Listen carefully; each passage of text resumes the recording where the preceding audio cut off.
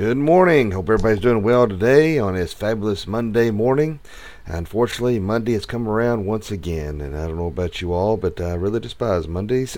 So it's not stuff I look forward to, and I doubt very many of us do. But nonetheless, it is here. Just got to make the best of it that we can. So that's all we have watching here this morning.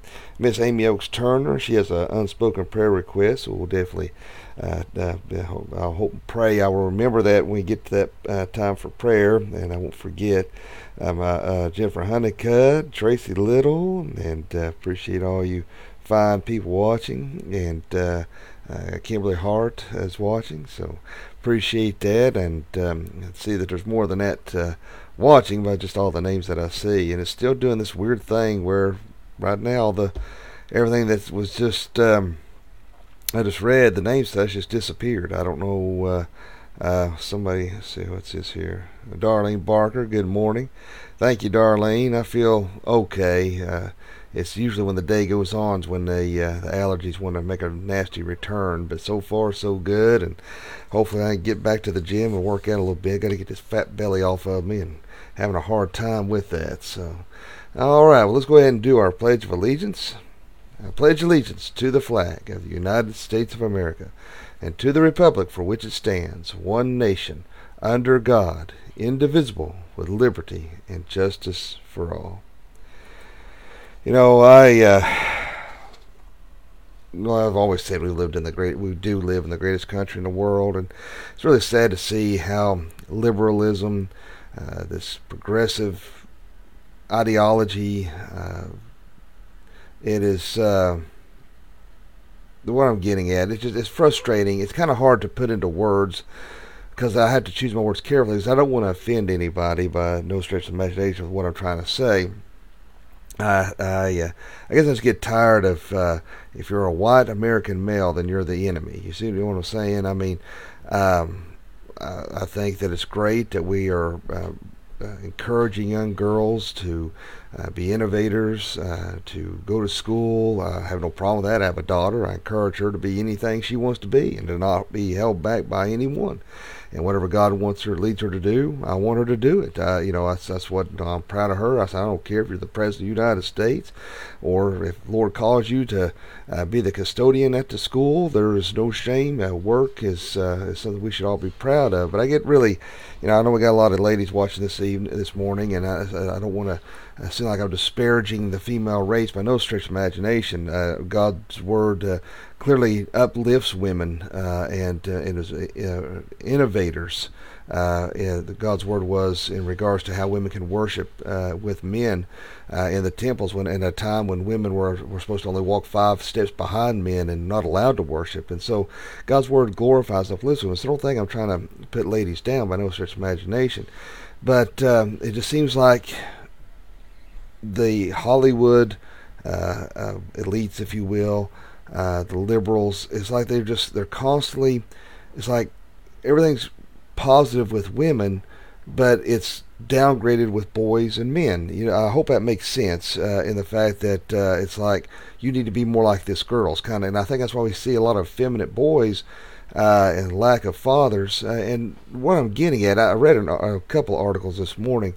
One was the Gallup polls are, according to what they have come out with, there's a concern among the lack of men in college. Said that it is upswing. Over 60% of college is females. The ratio is really pretty much 2 to 1, and they're worried about the human race, so to speak, in regards to mating, because all these boys or men are leaving college. Even if they go, they end up dropping out or don't attend at all. And most women who have an education want a man with an education. A lot of these men are, I hate to say it, are lone losers who don't want to work. I hate when you see some girl driving some boy around. You can tell that he's making her use her gas and money, and because he's too lazy to get off his duff and do something.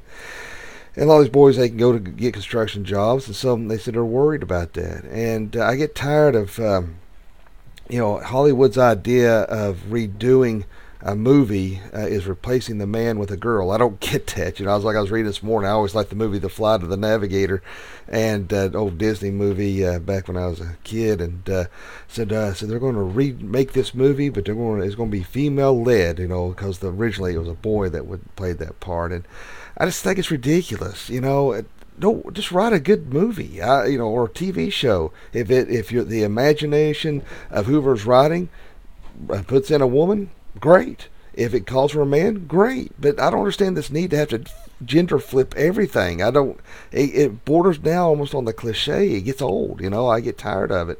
And you hear this inequality among pay between men and women, and that's a fallacy. The Income Equality Act in 1965 put that to rest. And one reason why the polls show women making less than men is because a lot of times women choose professions that pay less than men. But that still doesn't discount the amount of female physicians, CEOs, lawyers, and who make far more than I'll ever make or see, or any other man will see. So I don't know. I just it bothers me. Sometimes I think some of these boys feel a little defeated. Some of these men feel defeated, and because everything is so geared towards whether it's females or whether it's transgenders or LGBTQ. I hope I'm making sense. I hope you ladies watching don't think I'm trying to disparage women. I think women are a wonderful creation that God has made, and as I tell my little girl, you are smart, intelligent, and I've told her, so don't let no man tell you what to do, because I told her, I said, some man's mean to you, I want to wear his head out. I don't want her to be strong.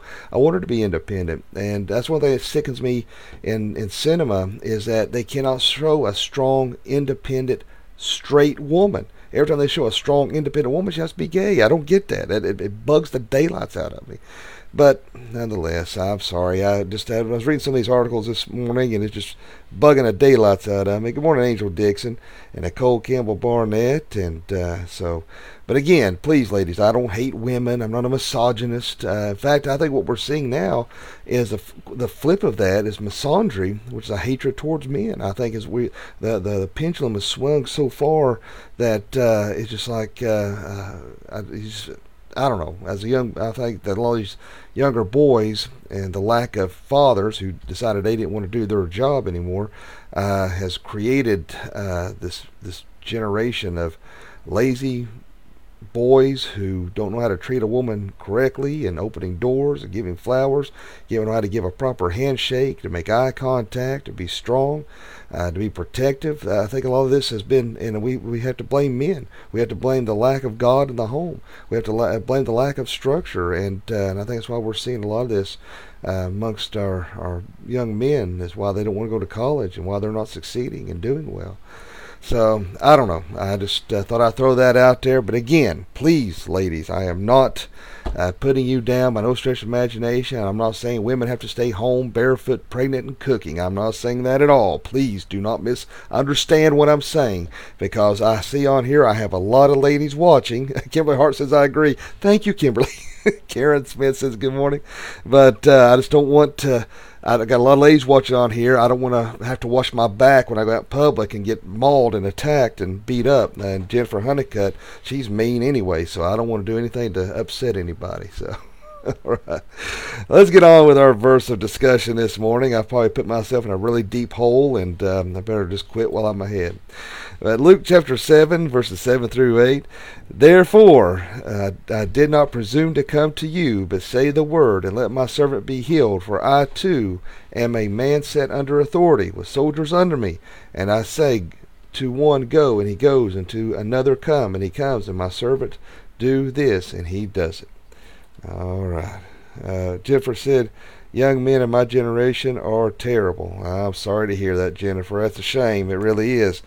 Sometimes I wonder if I don't know if I'd get any kind of reaction or not, if anybody even watched. But I thought about doing a YouTube series of videos because of lack of male leadership in a home. Again, when I say that, I mean spiritual leadership. I'm not saying men are to be the tyrannical leaders and you have to do what they say because I'm a man. No, God's word says to work together, love your wife as your own body, and whoever hated his own body, God's word's clear on that. We're to be equals with each other, but the man's be a spiritual head. But my point I was going to say is, I'd like to get on there and maybe do a series of how do you treat a young lady. When you take them out, you pay for their meal. You open the car door for them. You send them some flowers. You have to show interest. Listen to what they have to say and hear about them. They don't care about your stupid obsession with video games, whatever goofy thing you're into, but listen intently to what, show some interest. I think so many people are so self-involved and so stuck in their stupid phones. There's a lack of communication there, and these boys are texting, do you want to go out? What a coward. Walk up and ask the lady, would you like to go out? If you get turned down, guess what? It sucks, but you try again the next time. Find something, go to the next person, see if they want to go out.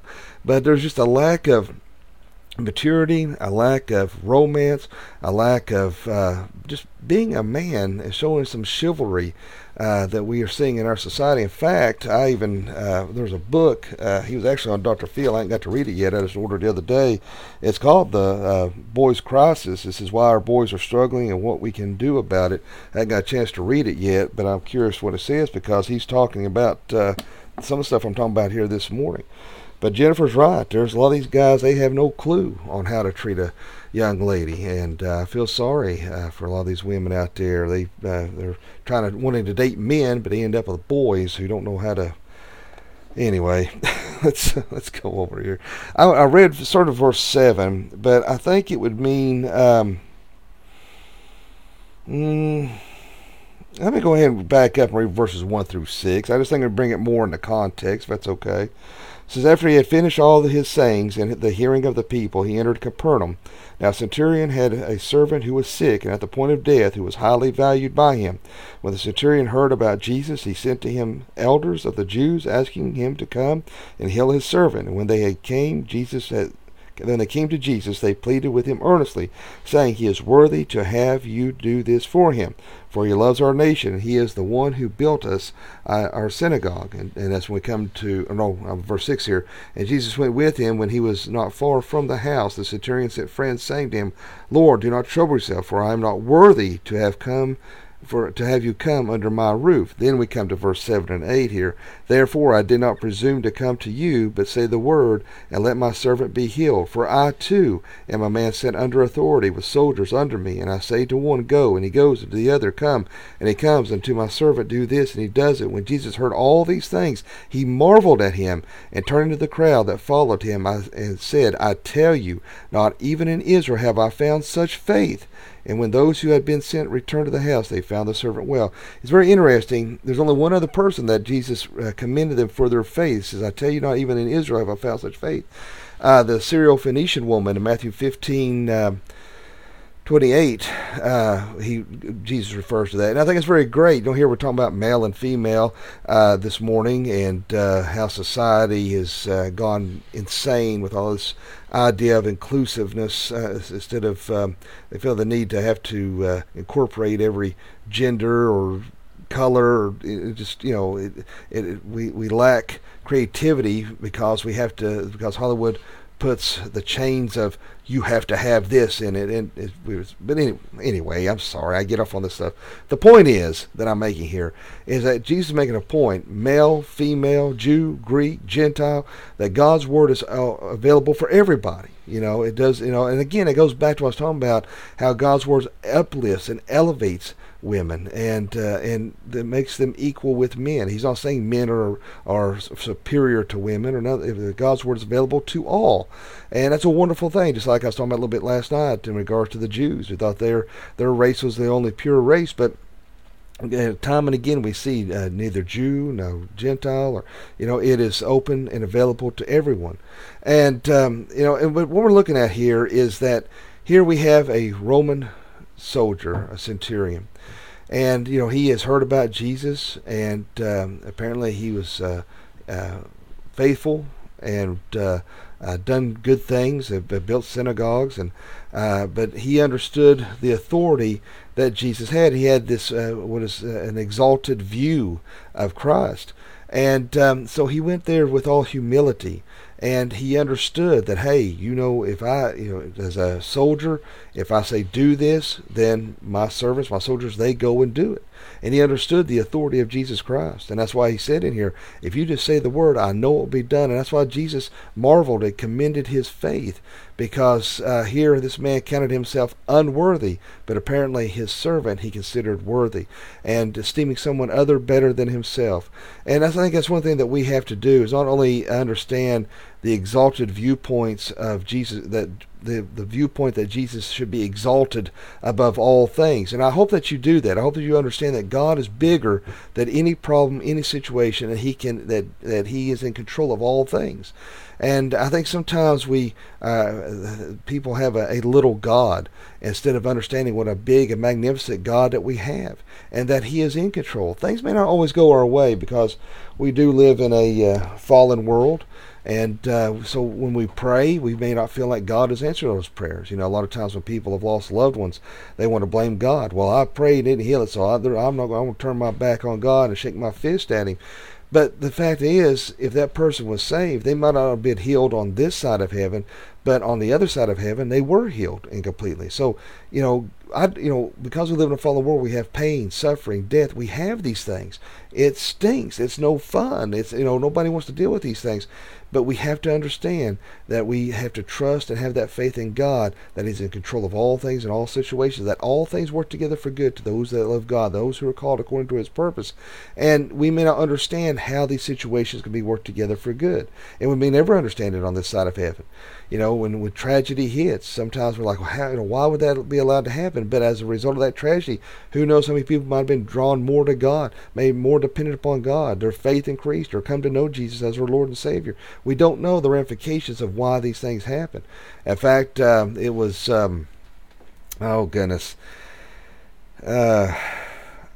now, don't hold me to this now. You may want to look this up and be sure, Google it and be sure. But it made me think of, I'm pretty sure it was Babyface Nelson.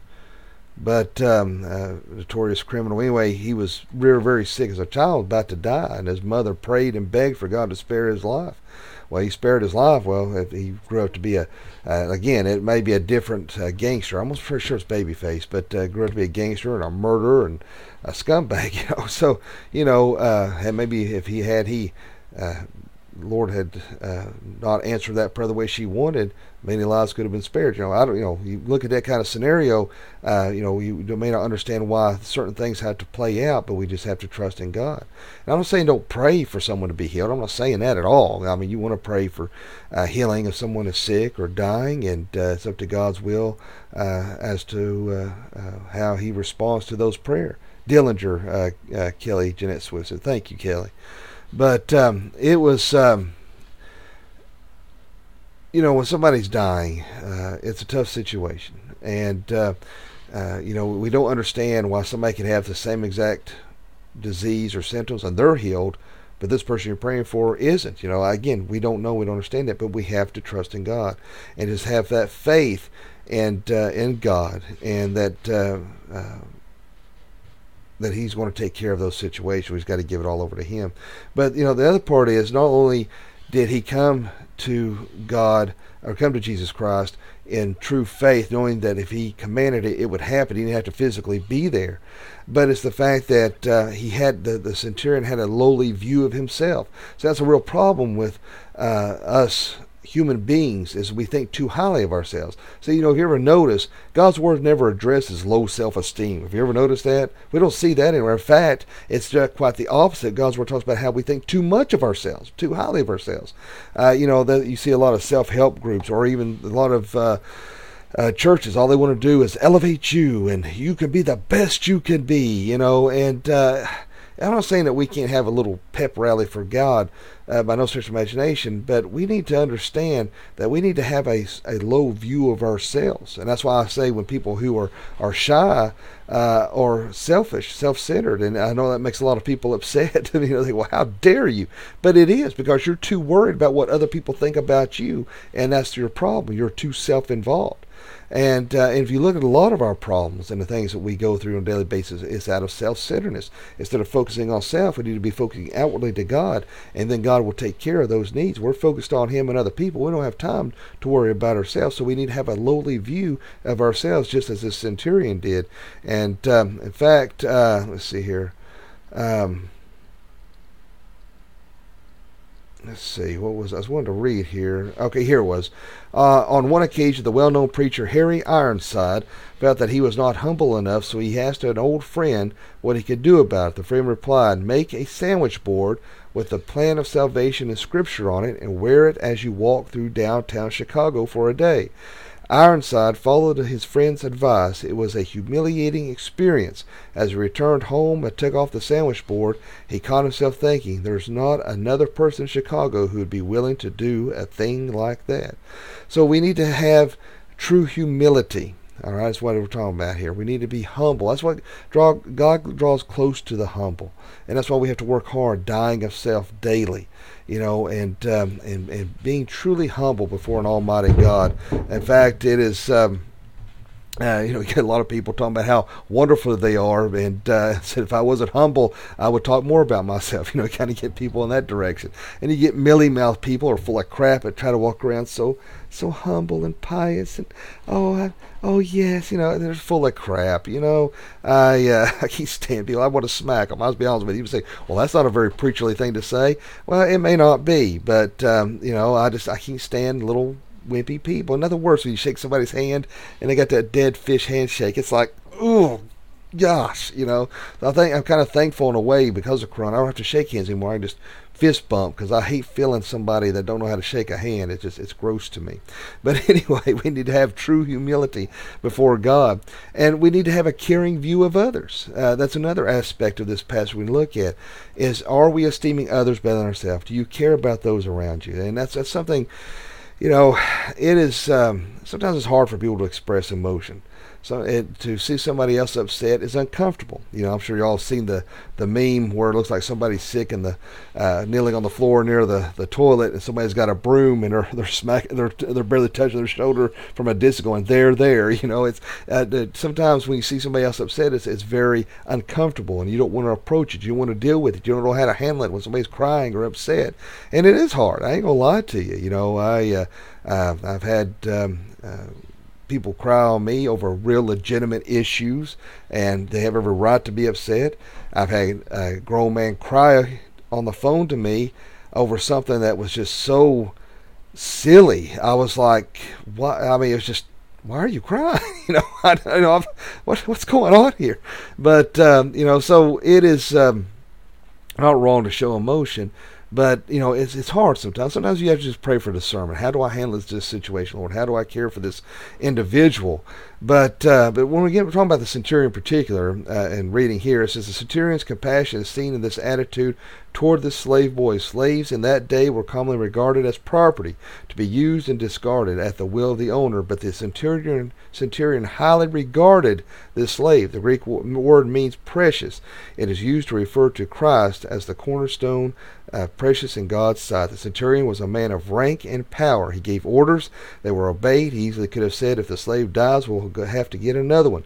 But the centurion's position of power had not gone to his head. He had concern for this one whom society would normally have despised, and so he entreated Christ on behalf of his slave. And of course, the Lord Jesus did not regard the slave as too unimportant to heal. Christ cares for every person, especially for the poor or despised in the eyes of the world. So, guys and gals, it is, we need to show that kind of caring and compassion to those around us, and not dismiss somebody because of their appearance or how they may be. Sometimes we have to learn the hard way not to judge a book by its cover. You never know who you're dealing with or talking to. And I know many times when I was a waiter at different restaurants, you'd see somebody come in, suit and tie, nice car. They wouldn't leave you squat for a tip.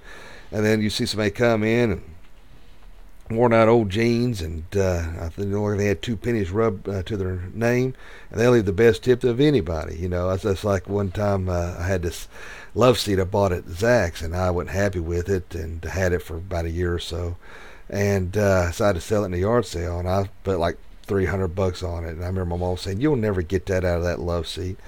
And at a yard sale, well, here come this old man. He's asked me about it, and I didn't dismiss him. I talked to him. He kept asking me questions. He said, "I think I'll buy it." And I'm telling you what, this old man, he drove up in an old crappy car, dressed like, had old rotten overalls on. I'm telling you, he looked like he had to be living under a bridge. He pulled out a wad of money I have never seen in my life before. I mean, you would believe the wad of money that man pulled out. He whipped out $300. He said, "If you bring it down to my house, I'd appreciate it." And I was like, "Oh, okay."